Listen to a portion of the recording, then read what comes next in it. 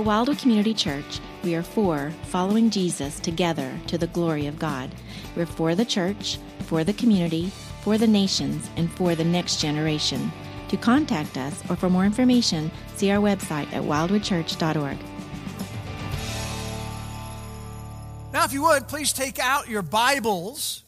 And we're not going to have you turn to a particular place. We are going to be looking at multiple passages this morning. So have your Word of God ready to go, whether it's an electronic one or whether it's a printed one.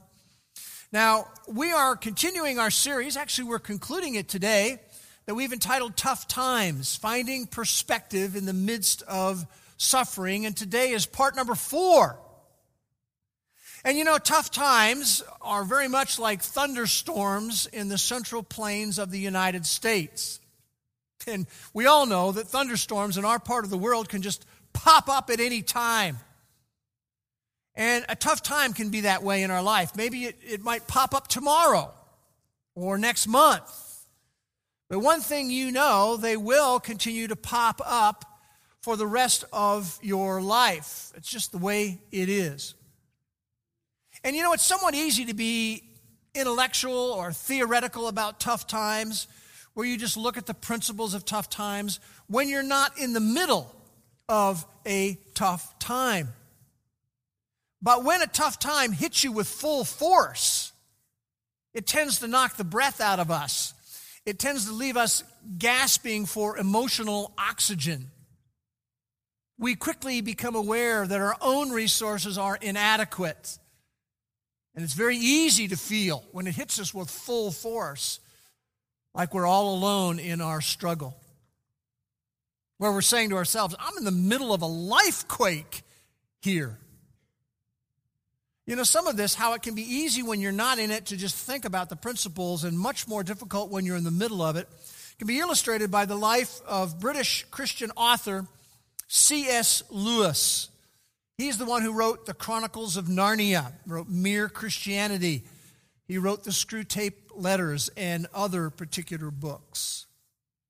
Now, if you've always wondered, what does the CS stand for? I'm going to tell you.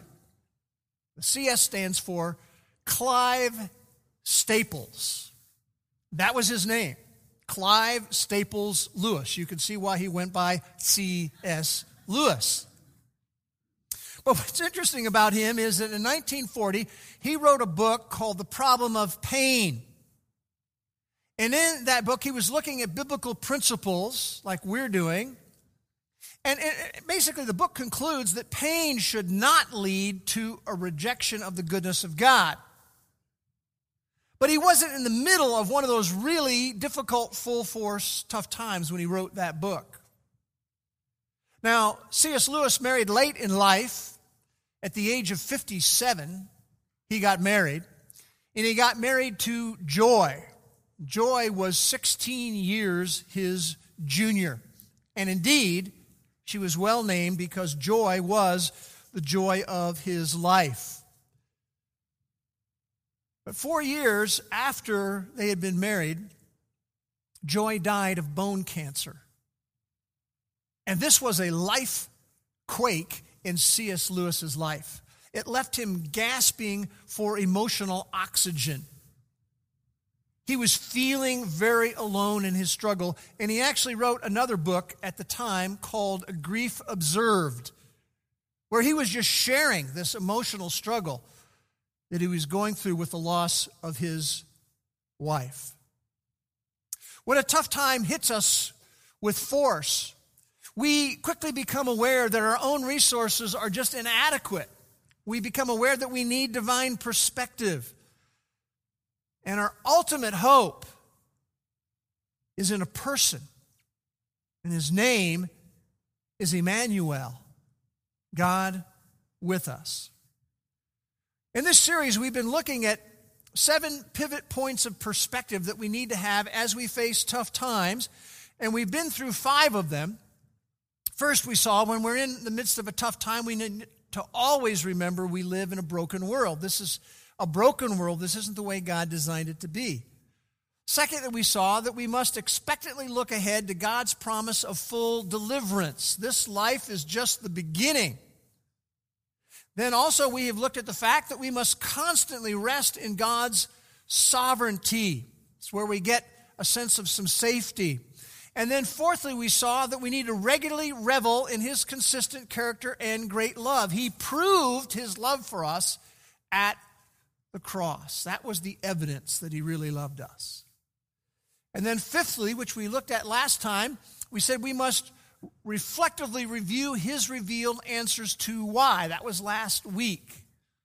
Now, today we're going to look at number 6 and 7. So the first one we want to look at today is number 6, the sixth most important pivot point of perspective to have in the midst of a tough time is we must deeply embrace the promise of his presence. When we're in the midst of that tough time, we need to preach to ourselves the truth of the gospel of God's presence. Now, this is a thrust throughout Scripture. We're going to look at a number of passages that emphasize this. In the book of Joshua, chapter 1, verses 5 and 9, God is speaking to Joshua, and he says, "Just as I have been with Moses, I will be with you. I will not fail you or forsake you, Joshua. Do not tremble or be dismayed, for the Lord your God is with you wherever you go." Whatever you're going to face, Joshua, I'm going to be with you. We see this also emphasized in Psalm 27:1, where the psalmist says, "The Lord is my light and my salvation. Whom shall I fear? The Lord is the stronghold of my life. Of whom shall I be afraid? He is with me as I go through the difficult time." We see this also emphasized in Psalm 139, where David writes, "Where shall I go from your spirit? Or where can I flee from your presence?" He says, "If I ascend to heaven, you are there. If I make my bed in Sheol," which was the place of the dead, he says, "you are there." It's a Hebrew way of saying if you take the extremes, you're there, and you're everywhere in between. You are there with me.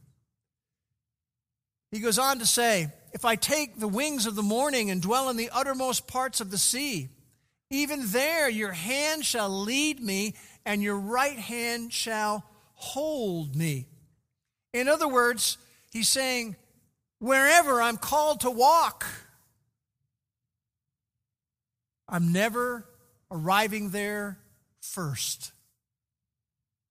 Wherever you're called to walk, you never arrive there first.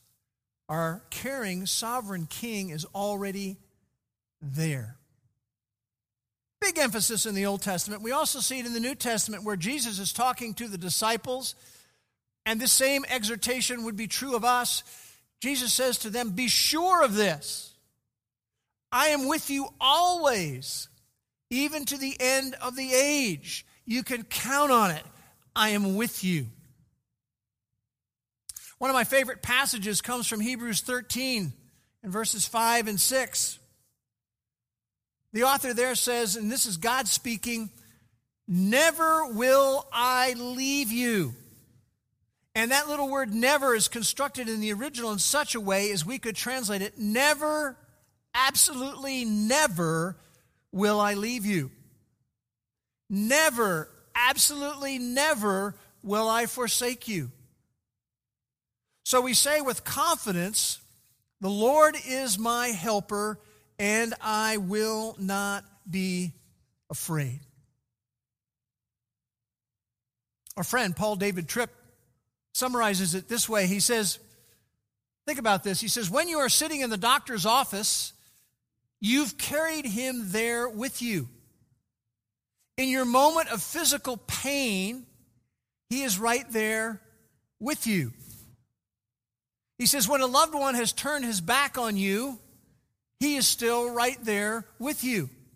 When you've gotten devastating news, he is there with you. When you're distressed and confused," anyone ever been there? Yeah. "He is with you."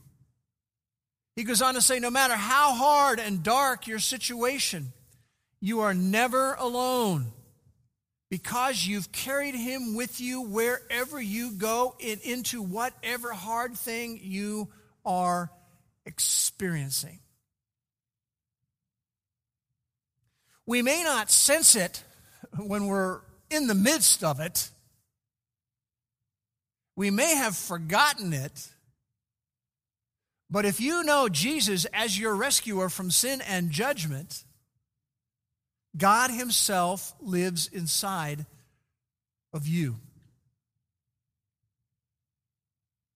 When Paul was writing to the Corinthian believers in 1 Corinthians chapter 6 and verse 19, he says to them, do you not know that? He's basically saying, did you not get this basic truth of the Christian life, or have you forgotten it?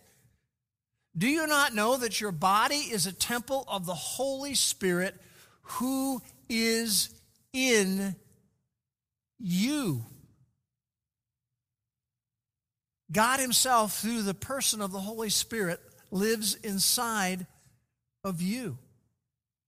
You can't be any nearer than inside of you.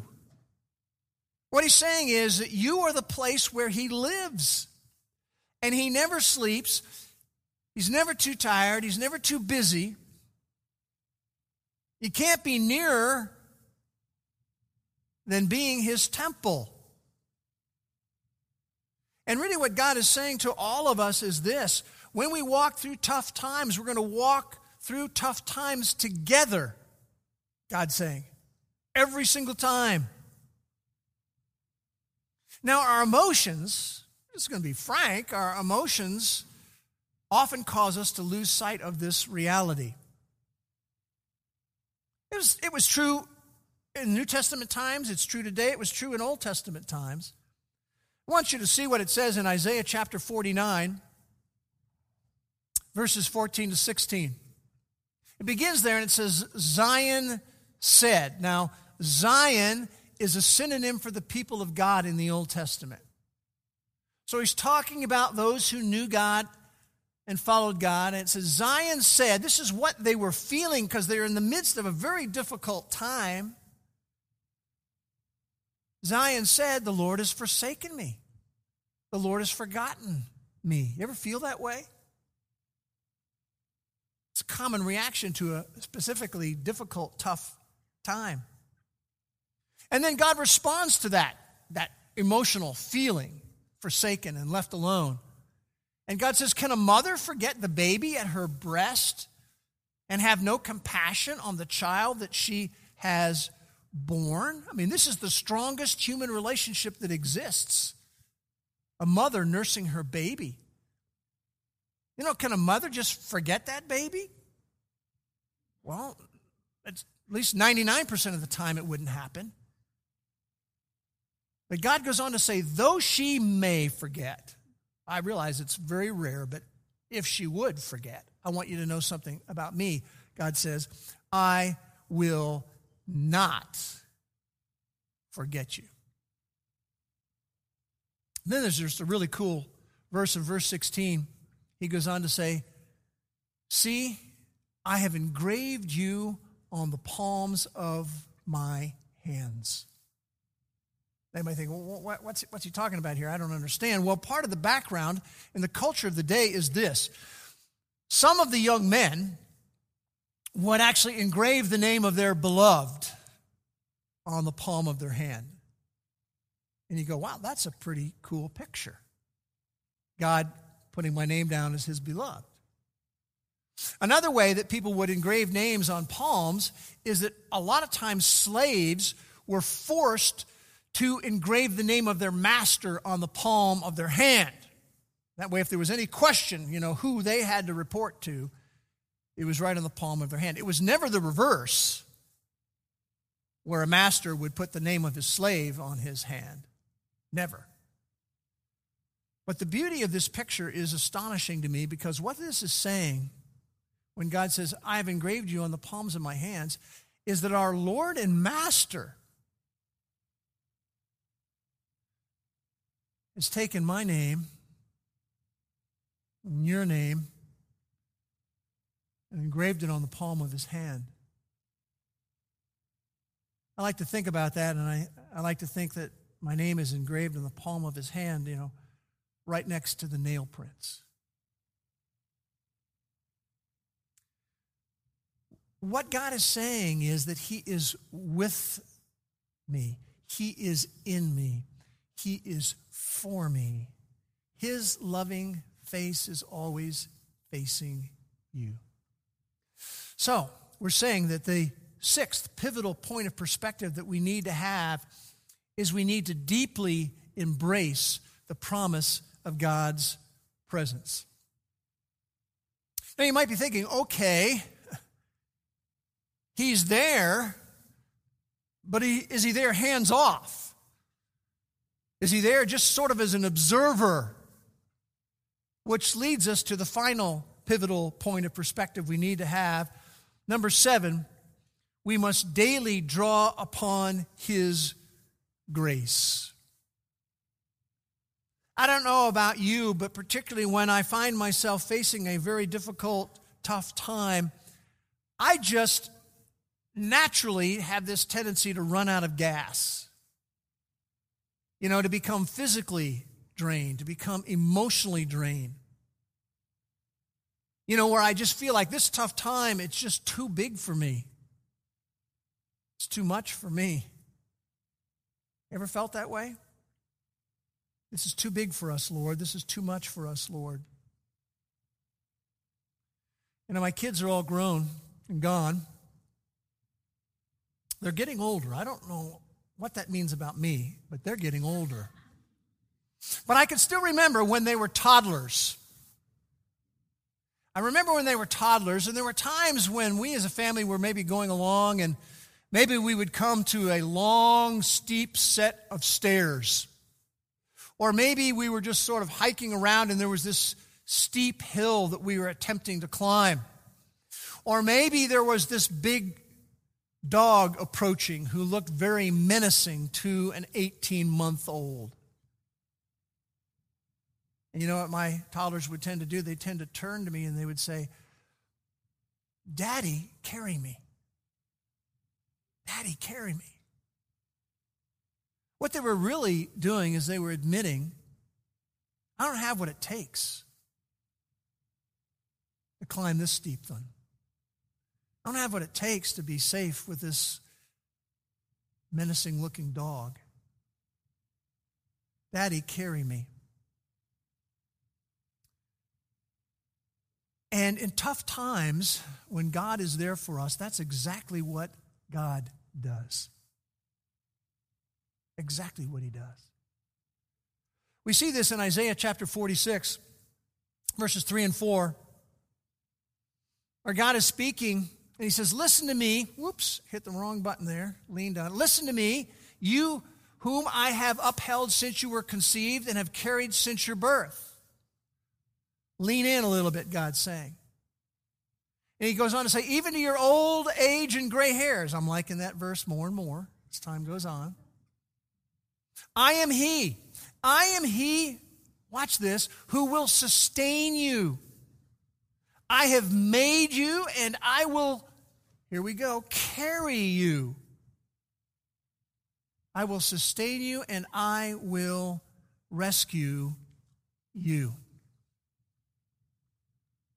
I want you to take your Bibles, if you would, and turn in them to the book of 2 Corinthians, chapter number 12. I want to look at a few verses in 2 Corinthians, chapter number 12, particularly verses 7 to 10.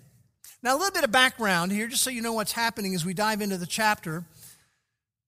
We learn from verse 2 of this chapter that Paul had actually been on a field trip to the third heaven. That's where God resides. Wouldn't you like to go on that field trip? Well, he'd been on a field trip to the third heaven. We also know from Galatians chapter 1 that he had been in a one-on-one theology class taught by the risen Christ himself. Anyone want to sign up for that one? I would like to sign up for that one. No one else had experienced this. Personal field trip to heaven, one-on-one theology class with the risen Savior himself. And that could cause you to feel like you were pretty special. So in verse 7, he says, because of the surpassing greatness of the revelations that I received on the field trip and the personal one-on-one class, he says, for this reason, to keep me from exalting myself, there was given me a thorn in the flesh, a messenger of Satan to torment me. Why? To keep me from exalting myself. Because of the surpassing greatness of the revelations, God allowed Satan to send me a thorn in the flesh. Now that's just talking about some little tiny thorn. It's really talking about a pointed big thorn. It could also describe a large, sharp splinter. What happens when we get a large, sharp splinter? Well, it's highly annoying, it is aggravating, and we want to get it out as quickly as we can, right? And God allowed Satan to send that tough time into Paul's life. We don't really know exactly what it was. It is possible that he had severe eye trouble, and here he was trying to write letters of revelation, and he couldn't see very well. It's possible it's that. He was beaten so many times, probably more than anyone else in the New Testament. Maybe he had just side effects from being beaten up so many times. He had never-ending opposition and persecution. Everywhere he went, someone was in his face. Maybe it was that. We don't really know what it was, but we know that it was a tough time. And in verse 8, he asks God to be released from this tough time. There's nothing wrong with asking a tough time to end. But the clear answer from God was no. Then in verse 9, God says to him, my grace is sufficient for you, for power is perfected in weakness. That's where my power comes out the most strongly. And he goes on, Paul says, most gladly, therefore, I would rather boast in my weaknesses so that the power of Christ may dwell in me. God was saying, I'm providing you grace in the midst of the tough time.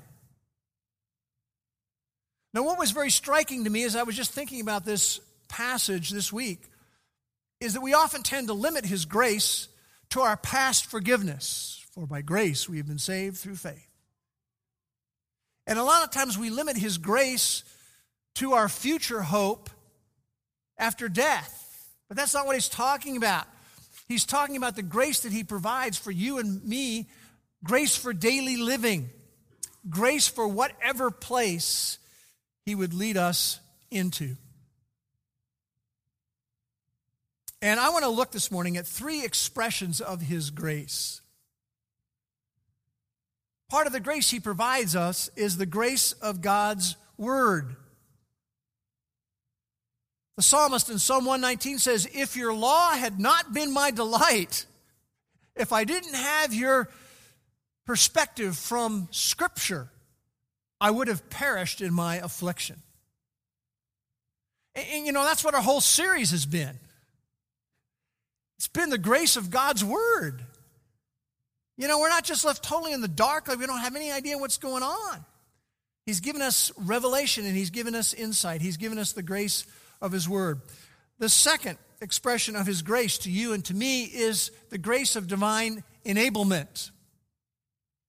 Not just the grace of his word, but divine enablement. Galatians chapter 2 and verse 20, Pastor Mark just took us through this passage recently. Paul says, my old self has been crucified with Christ. Therefore, it's no longer really I who live, but Christ lives in me. So I live my life in this earthly body by trusting in the Son of God. He says, I function by relying on his grace. I function by relying on his enablement. I function by relying on his spiritual strength. It's the grace of divine enablement. 2 Corinthians chapter 4, verse 7. He writes there, he says, we have this treasure in jars of clay. Jars of clay referring to our bodies. What a picture. You know, a jar of clay can be cracked very easily. It can be dropped and broken, and that's a picture of what we're like. We have this treasure in jars of clay to show that the surpassing power belongs to God and not to us. It's His grace that gives us the ability. Ephesians chapter 3, verse 20, one of my favorite verses, it says, He is able to do immeasurably more than all we ask or imagine, according to His power that is at work within us. This is a verse I often use at the end of prayers that I do, because He's able to do way more than we even just asked, or way more even than we can imagine, according to this power, the grace of His enablement that is at work in us. He is in us to animate us, to strengthen us, and His grace can never be depleted. It can never wear out. It can never run dry. It is abundant grace for whatever place He puts us in. The grace of divine enablement.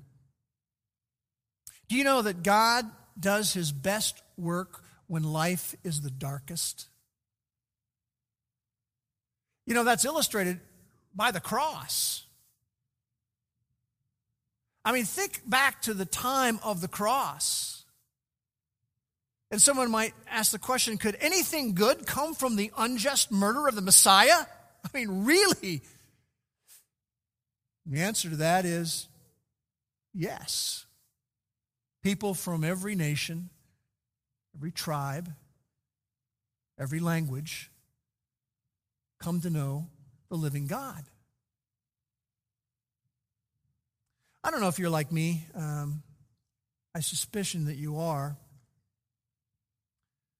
But you know, this is what has often gone through my mind when I've been close to another person who's going through a really significant tough time.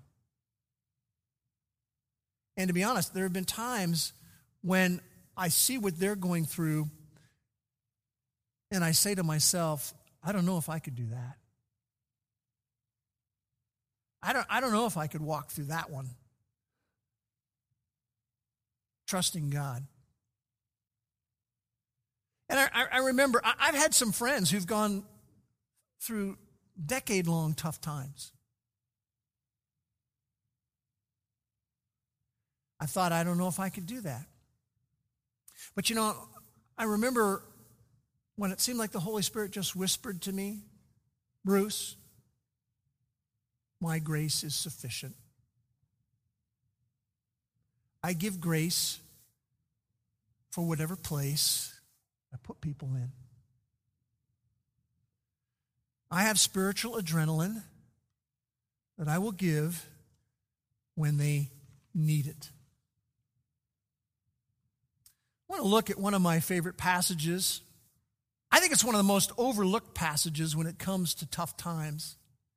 When people are preaching on trials and adversity, you don't see this come up very often, but it's Hebrews chapter 4.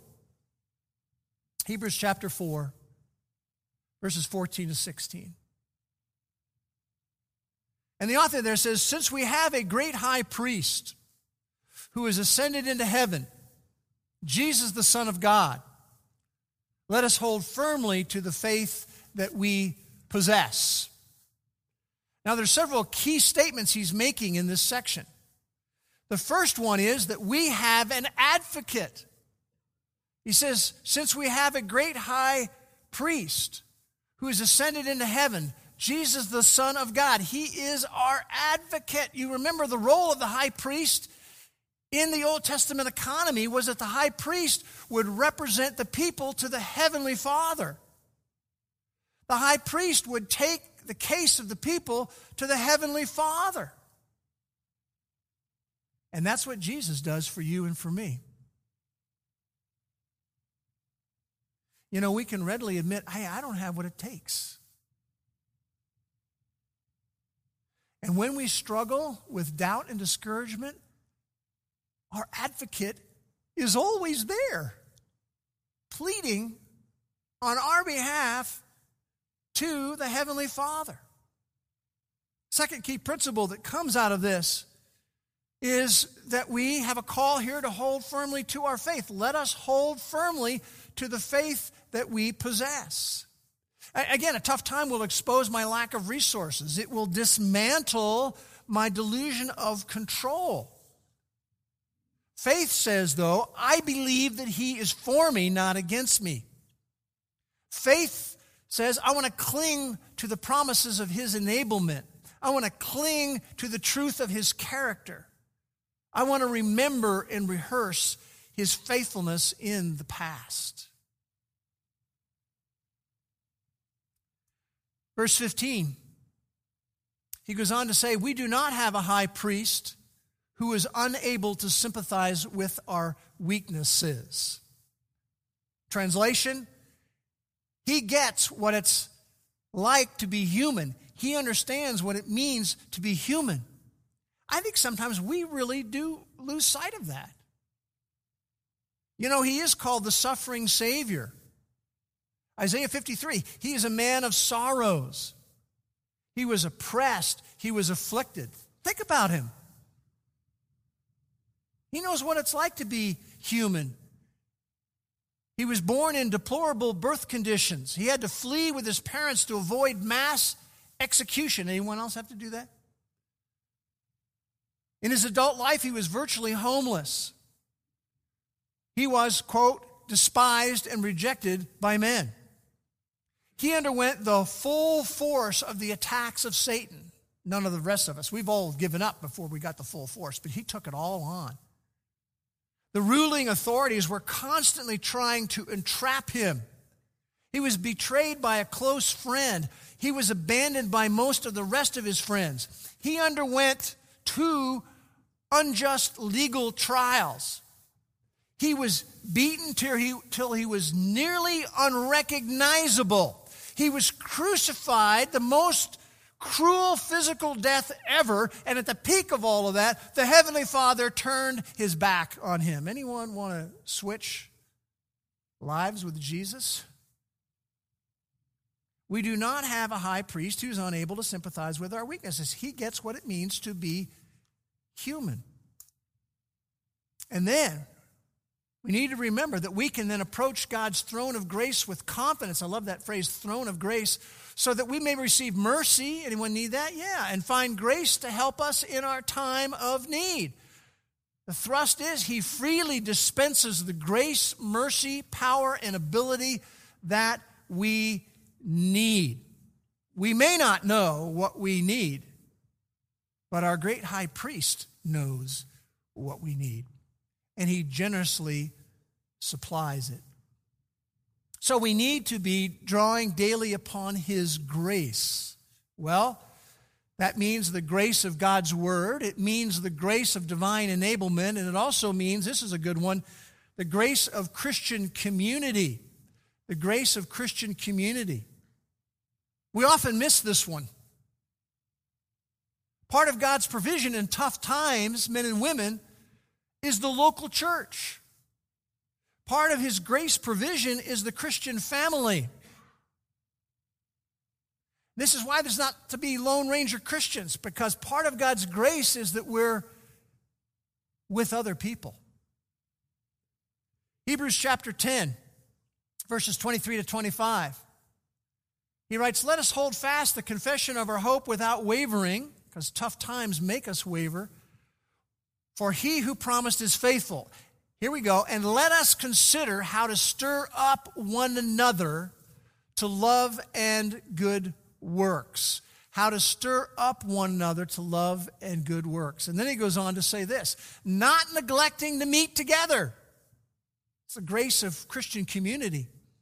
As is the habit of some have made the poor choice to do that, but rather encouraging one another all the more as you see the day drawing near. That's the day of His return.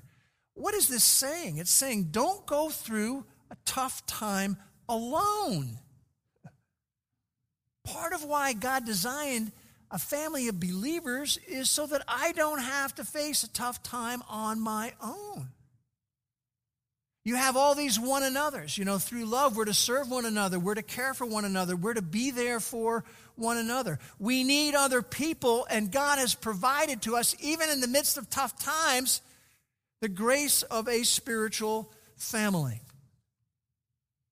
Now, it's important we understand there's something we must do to activate this aspect of His grace. What activates this aspect of His grace? Well, first, being involved in a community of relationships. Being involved more than just sitting in rows on a Sunday morning, that we get involved in a Sunday group, or we get involved in a small group where we can go deeper with one another. One of the greatest concerns I have about what we've been through recently is that COVID has disrupted this community of relationships. And as things begin to clear, don't forget how important this is.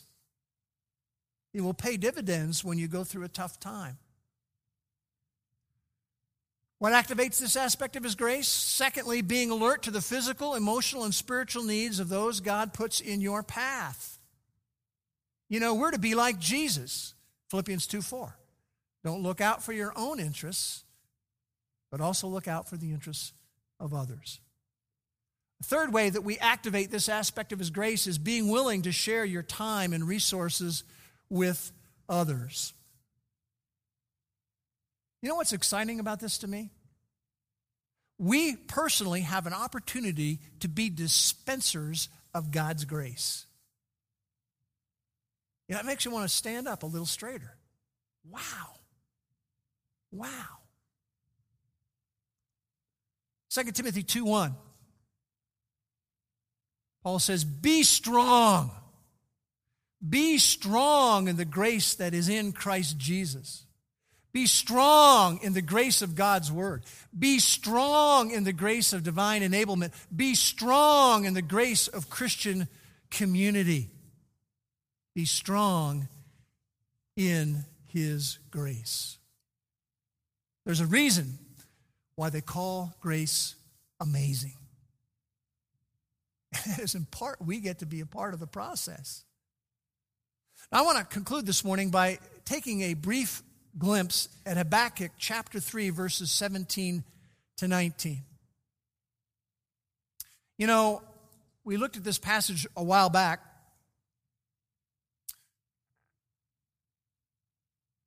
Sometimes tough times in this life don't have a happy ending. And so Habakkuk was saying this in the tough time that was coming for him and the nation of Israel. He said, even if it doesn't turn out the way I want.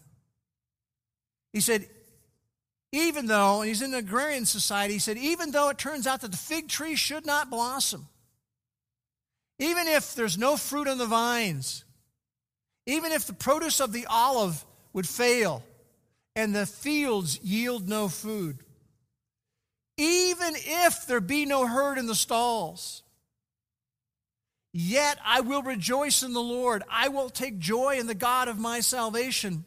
The Lord God is my strength. Even if it doesn't have a happy ending, I will rejoice in the Lord. The Lord God is my strength. Even if the health report is the opposite of what I hoped for, even if the pain continues, even if you don't heal me, even if the tough time continues for a long time, even if it doesn't have a happy ending, even if you fill in the blank, I will rejoice in the Lord. I will take joy in the God of my salvation. The Lord God is my strength. I want to take a moment for just some prayerful reflection on this principle of even if.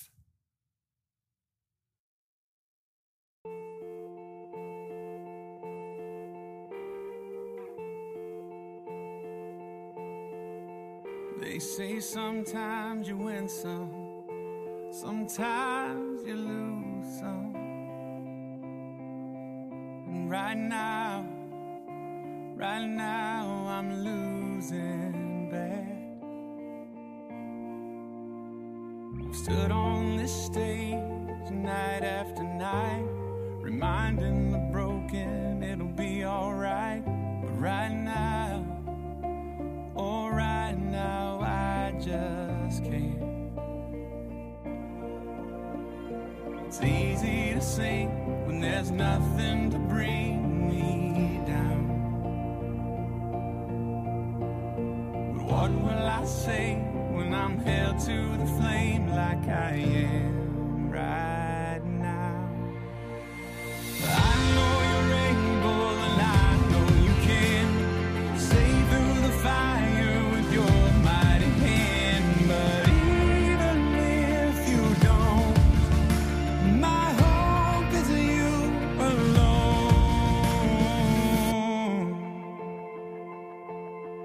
They say it only takes a little faith to move a mountain. Well, good thing, a little faith is all I have right now. God, when you choose to leave mountains unmovable, oh, give me the strength to be able to sing. It is well with my soul. I know you're able and I know you can save through the fire with your mighty hand. But even if you don't, my hope is you alone. I know the sorrow and I know the hurt would all go away if you just say the word. But even if you don't, my hope is you alone. You've been faithful, you've been good all of my days. Jesus, I will cling to you, come what may, 'cause I know you're able, I know you can. I know you're able, and I know you can save through the fire with your mighty hand. But even if you don't, my hope is you alone. I know the sorrow, I know the hurt would all go away if you just say the word. But even if you don't, my hope is you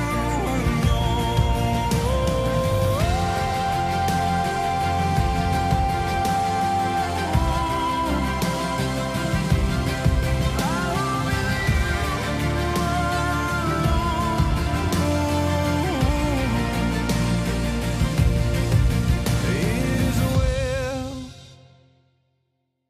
with my soul.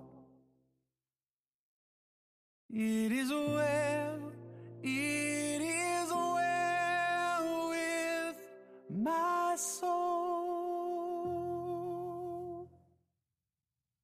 Let's pray together. Father, we just thank you so much for the grace of your word. It's a pivotal perspective that we need to have. We owe the Lord Jesus everything. Our hope is in you alone. You have been faithful all of our days.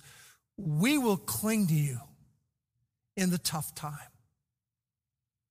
We will say, it is well with my soul. Amen.